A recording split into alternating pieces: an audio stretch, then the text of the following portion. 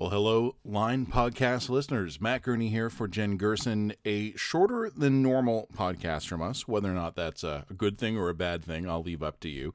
The honest answer, folks, is that I got a bunch of preteens heading over to take over my house for a sleepover, and I had to be quick about this so that I could go help my wife. How helpful I am, I will, again, leave up to others to decide.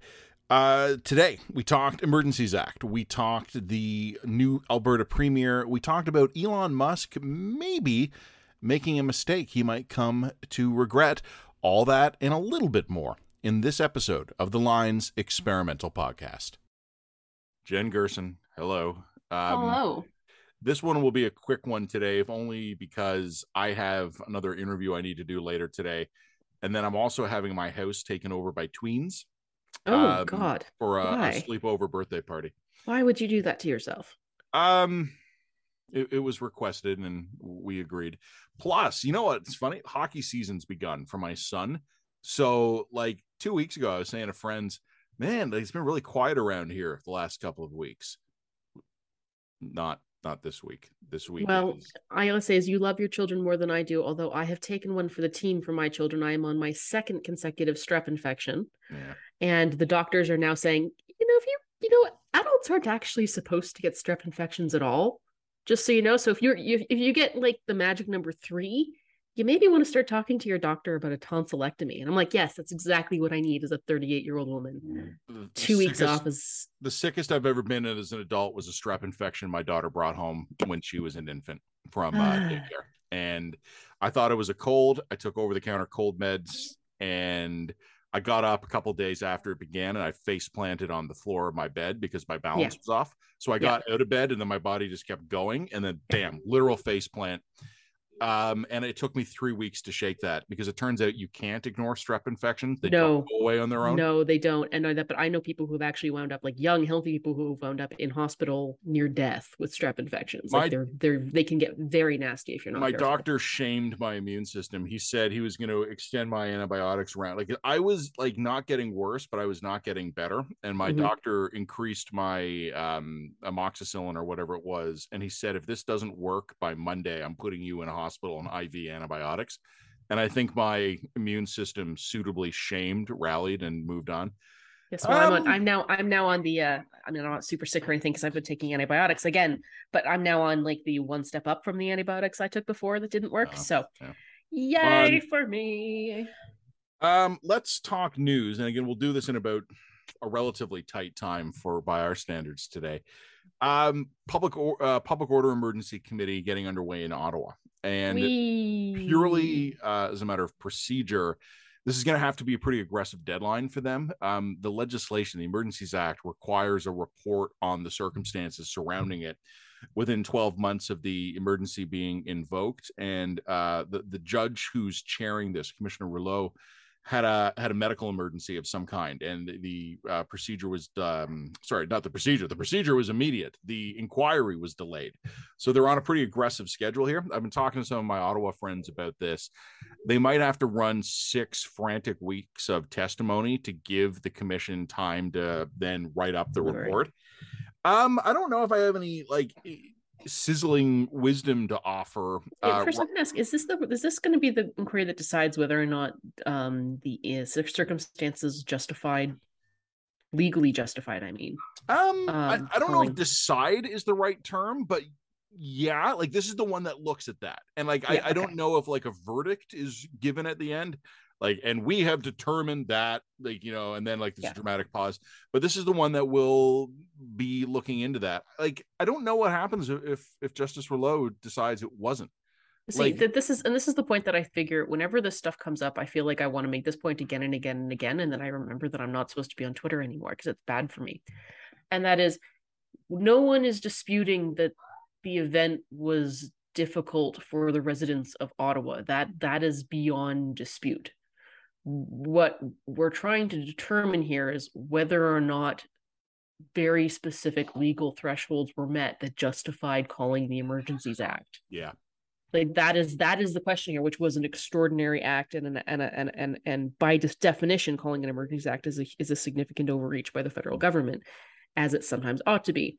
So there are very narrow definitions by which it is appropriate to do this, and did this particular circumstance meet those narrow legal definitions? Yep. This is not a debate about whether or not the honking kept you up at night or prevented you from getting to your cancer treatments or what. Like, we are all on board. We've all established that this was a serious inconvenience to the people of Ottawa, a significant one. That is beyond dispute. But that is not what we're actually litigating here. So whenever I see anybody fall back into covering this particular committee or a particular inquiry by focusing on how bad this was for, Joe Blow Ottawan, I'm kind of like, that's not the point. Like no offense to Joe Blow Ottawan, but that's really not the point of this. You and I have been pretty consistent in that, and I honestly, a couple of weeks ago, I was when I knew this was getting started, I went back and I reread our coverage. I did my 3 dispatches from Ottawa, and then I had some follow-on pieces, kind of continuing to process that. You went to Coutts on the border, you wrote about that, and I also read our dispatches where we'd been discussing this. And I mean, hey, when we get it wrong, we get it wrong, but when we get it right, we get it right. And I think we were very laser focused on that exact issue last year. Yeah. You and I were fully on board with, we got a big problem here. We are deep in the shit.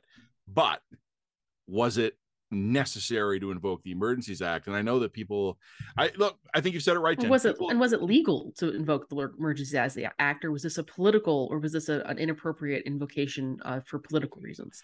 That's the danger. And this is something you and I were writing about at the time, which is that having been a bit asleep at the switch originally, having been embarrassed publicly by the fact that the capital had been lost, and especially after the Americans began leaning on us about the border closures, there was, and people, like, this will piss people off, but we're just going to be honest here.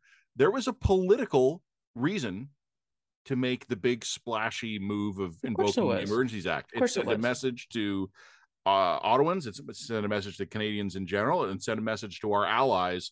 Okay, we're engaged with this here, and in a weird way. But a political justification isn't a legal one. Well, here's a fun nuance. I actually wrote about this in one of our dispatches, but this was many, many months ago. What if the emergency we were responding to with the Emergencies Act was not the border blockades, was not the Ottawa occupation? It was the collapsing confidence in Canadian state capacity among our allies. And if they wanted to make that argument, I'm open to that. Which they don't. No, but the problem is that if you want to make that argument, you need to openly make that argument. Which they will not do. Which I actually would probably have a better chance of succeeding under the legal definitions of the Emergencies Act than anything that they're going to try. It's like, I know it, like, it's a little bit of legalese and wordplay to even think about it that way, but when some of the coverage came out after the crisis, that like Ottawa was quite rattled when the White House began to lean on them, and it occurred to me then, what if that was the emergency? Like, what if the only problem that could not be solved by all the usual laws of Canada as spelled out in the act was telling the Americans in particular that we were still a reliable partner, which is pretty grim. The only a couple of other just side points I would make. I like the fact that the testimony started with residents of Ottawa. I think, once this became political, we did get a bit detached from the fact that there were people living in the middle of this. So I thought I think that's a sheer propaganda play. I know, but it doesn't mean I can't like it. Fine. I thought it was like, I saw what they were doing and I was like, oh, okay, that's clever. The other point I would make, though, is that one of the things but it's obfuscating the point. A single Ottawa resident being even terribly inconvenienced and horrendously, persecuted by this convoy isn't the point. Like, it's just about creating a sob story narrative in order to justify what has a very specific legal definition. And to me, it indicates, if that's what they're starting out with, that's what the prosecution's starting out with, or if that's what the defense of the government is starting out with, it indicates to me that they don't actually have a legal justification for invoking the Emergencies Act. So they're going to just play the PR angle on this. Maybe I'm more cynical than you are, but I agree with every word of that. But that's almost why I liked it. I was like, oh, I see what you're doing. like I've been writing about politics for 15 years. Occasionally I might get enamored of the politics. One of the things though, and this is related to this, you know what's not coming up much? Borders. Because, you know, when I think back to February, Ottawa was a real problem. Like, it was a real problem because it was also publicly revealing how inept we were, which is bad for a lot of reasons. Yeah. But the borders were the actual crisis. And I have a column here at the line that says that, like, right in the headline, the borders are the crisis. And it seems like that will be, relatively speaking, a fairly small amount of what's covered during the and to me that it just breeds of misdirection. I think from the very beginning, it has not been hard to see the Liberals attempting to steer this thing in the preferred direction. Where, fair enough, I guess. But... I mean, from the very outset, when they were like, we've invoked the Emergencies Act, and then we will have a commission to investigate how this, you know, this convoy, and people, including me, right away were going, that's not what the commission does. The commission's purpose is not per se to investigate the circumstance of the emergency so much as it is to examine the federal response. Yes. And I hope Commissioner Rouleau is on the ball on that front. In terms of other comments to make, here's my closing comment on this. And it echoes what you said at the beginning, but I think it cuts both ways. I still think the broader public has a wrong understanding of what happened in February. And when I went to Ottawa, I told you this directly when I was going there. And also I wrote this in the first piece. I went there explicitly because I had no faith in the narratives I was reading from any source. And my experience in Ottawa and my analysis of Ottawa was that there were two different crises unfolding in parallel there. There was a hard, dangerous anti-government faction there, but it was kind of enveloped by a spontaneous, annoying, but probably legal-ish grassroots movement. Like, to the extent that the rest of the convoy people were breaking the law, they were breaking the law probably relatively in range of which other protests disrupt life and break the law, except it was longer, which it shouldn't have been allowed to be. And I still think, and I said this at the very beginning, people are going to be cute, and they're going to either, because it suits their agenda and their purposes, they're going to look at the hard right thing and go, that was the convoy, or they're going to look at the bouncy castles and they're going to go, it was a harmless protest. We're still trying to, we're having a conversation about the convoy, but we as a country are talking about two different things, and we're pretending the other guy's talking about the same thing. Well, and that's also not help. I mean, this is why it bothers me that they're starting with annoyed Ottawa residents, and they're not starting with the evidence that there was a hard right faction there that had the potential to cause serious violence, which would legally justify calling the act. Possibly. But so far, I mean, nobody's come forward with any real solid evidence that those people were there. I mean, but there's your perception, and I'm not discounting your perception. Oh no, I agree with you. The evidence is all classified. Where's the evidence from the government saying, look, we needed to call the Emergencies Act because there was this hard faction of people? Like, I would expect that information to have come out by now. If it comes out at all, it's going to come out in camera. It's going to be classified, which is insane. And that's where this whole thing goes off the rails for me, because a real true review of what happened has to include a public accounting for the actual decision making that went on there. Something else we were so quick on in February was to realize that the way the Emergencies Act is construed, and particularly, if I may, the way these Liberals will use the Emergencies Act and the legislation around it, only Cabinet is capable of declaring whether Cabinet was justified. And that's a problem. And I don't know how we fix it. I honestly don't. Maybe there needs to be some third party, like officer of parliament, who basically exists to call bullshit on this stuff. I don't know how we would do that. But given the power and the breadth of Cabinet competence, only the Cabinet is able to pass judgment on Cabinet's decision-making and actions, and that's a problem. So, All right, tell me about Alberta. Speaking of problems, Danielle Smith Had Great a really first week on the interesting, job. great first week. Super. So I mean, I will give Dana Smith some credit for this. She has actually been very accessible and very open. So after she's sworn in, she had an hour-long press conference, which is not something that almost any politician does nowadays. And she went over, like, she took every question. She answered quite openly. Of course, the one thing that people took away from that hour-long press conference was the part where she said that the vaccinated had been one of the most discriminated against groups in her lifetime, which prompted her to do a follow-up release clarifying her remarks, saying, look, we're not trying to create false equivalencies. The gif of the blinking guy? Like, that was my reaction to the unvaccinated or the most discriminated against people in history. I actually think there are some cases where the restrictions against the unvaxxed either went too far or persisted too long. Yep. But go to a fly-in reserve with no clean water and explain to them that you're the most oppressed person in this country. Yeah. And also, please do. This is a classic example also where stuff that got massive applause for Smith on her stump does not translate to ordinary speak.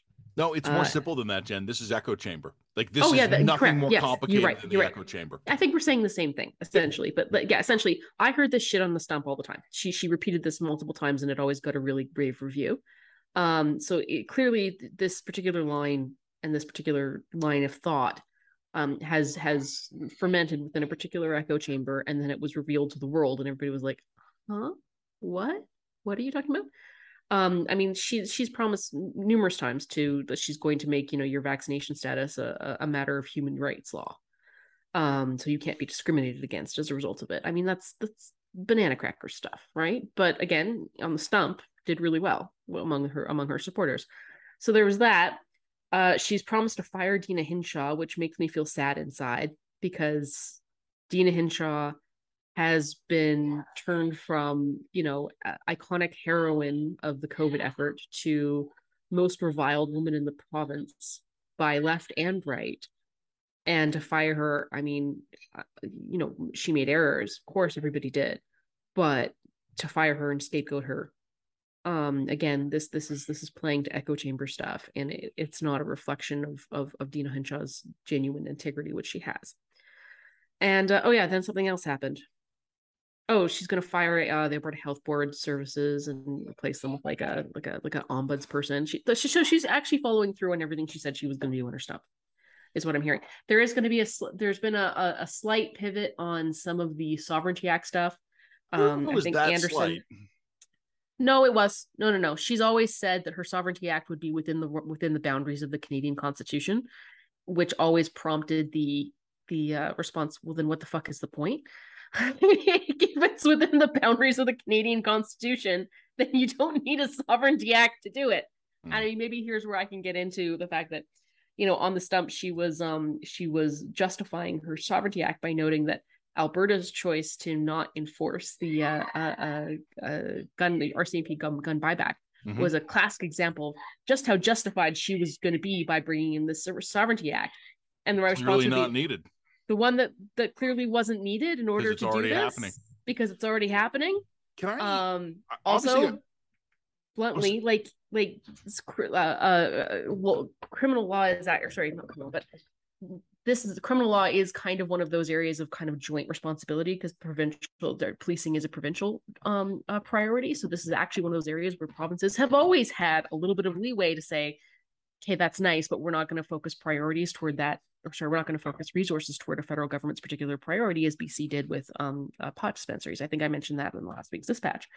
So I don't know what to tell you, man. What's interesting to me is who Danielle is surrounding herself by. Her top person in all of this is Rob Anderson, who goes back in Alberta politics to Wild Rose days. Oh, even way out here in the center of the universe, we know that name. We know that name. Rob Anderson is also, the guy who penned the Free Alberta, borderline successionist propaganda that Smith played fealty to. They have a long-standing sort of weird codependent relationship.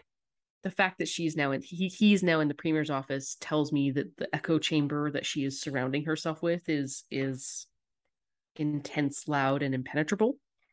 So to me, that's not a great sign. So first week on the job,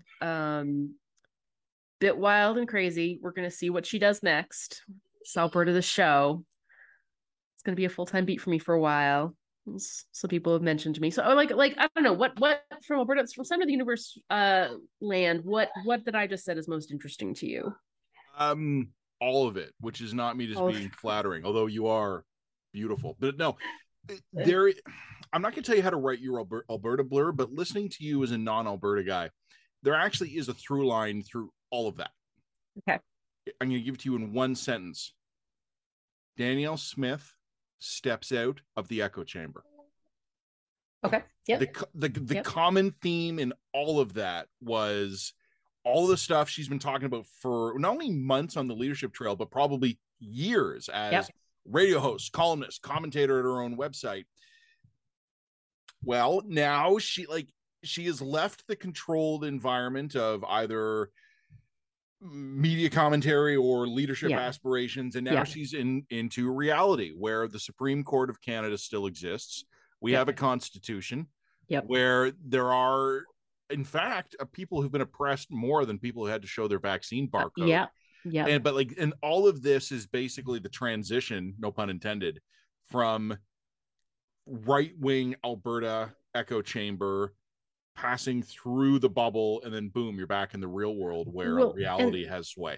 And this is the other thing too. It's like, I think that there's a temptation among people who are in the right-wing Alberta echo chamber to think that their echo chamber is reflective of Alberta as a whole. And if you fall into that trap, you are going to get eaten every time, because Alberta right-wing echo chamber is a space. It's a very influential space in Alberta, understandably, but it is not where most of lives. It's just perhaps the loudest of the respective interests. So it's a far be it for me to go out and defend the far right echo chamber here, but can I just make the point that this is a sin shared equally among echo chambers? Absolutely. Whatever your echo chamber is, it has the same effect on warping your perception of reality. Yeah, it's like this my echo chamber says this, so therefore I've got my beat on the pulse, sort of thing. And it's, no, you don't. One of the things, and I was talking to some friends about this earlier in the week, is trying to understand in a sense of the not conservatism as an electoral force, but conservatism as a movement when it went nuts. And there's a lot of ways of looking at this, and I do think this is not a specifically right-wing phenomenon, but I think what has happened is the progressive or the left-wing echo chamber, in a lot of ways, and you know me, I'm not a reflexive media basher for obvious reasons, but those conversations played out in the forums of the legacy media or the downtown cocktail circuit events. And you know, you send the National Post editorial board to a Walrus Foundation dinner, and we were the weirdos, right? Like, you know what I mean? Mm-hmm. What has happened now is that there is this fully functional, thriving, alternative right-wing echo chamber, and the two of them are colliding like matter and antimatter, and that's causing a lot of societal disruption. I'm not trying to draw moral equivalency here, but I do think it is remarkable to me how often I have to explain to people who fully understand the danger of sort of the Fox News right-wing information ecosystem, who genuinely do not realize that they exist inside a white-collar urban Canadian media ecosystem. Yep. And it's like they can see it so plainly when those other bastards are doing it, and have no idea that they're in their own bubble. And I'm not drawing moral equivalency between the bubbles. I am saying if you're in a bubble, you should know it. Yep. And you and I are in bubbles. Yep. And we know it. And we have, as best we can, developed feedback mechanisms to save us from ourselves. Not always successfully. No, I was about to say, not always successfully. But we're aware of it. And we are constantly, I mean, I spend more time than I can tell you talking to pollsters, trying to gut check my instincts. Is this thing that I think is a problem actually a problem? Is this thing that I don't think is a problem. Maybe it is. Like, and so on and so forth. Polls are not a perfect proxy. I have friends I'll talk to be like, hey, is anyone in your circle talking about this? Like an example, we won't spend much time on this. The Hockey Canada scandal, the CEO and the board stepping down this week because of the fallout of the sexual misconduct. That was an issue I was actually hearing in real life. Especially as I mentioned, my son's hockey's back. So we're at the rink, we're having team meetings. This is like real human beings off of social media are talking about this. You have to have those checks to your like you have to put pokes, you gotta poke some holes in your own filters so that some of the sunlight can get through. And everything you're describing, I think the theme for Danielle Smith is stepping out of the echo chamber and back into reality. Well, and also the degree to which she's not. She is in her echo chamber. She thinks the problem with her government here is that like it's not rural enough. Really, Alberta, the UCP needs to really get back to its rural roots and get so many of those out of Calgary, out of Calgarians, out of cabinet. That's too many city folk. Well, reality has a way of having its way in the end.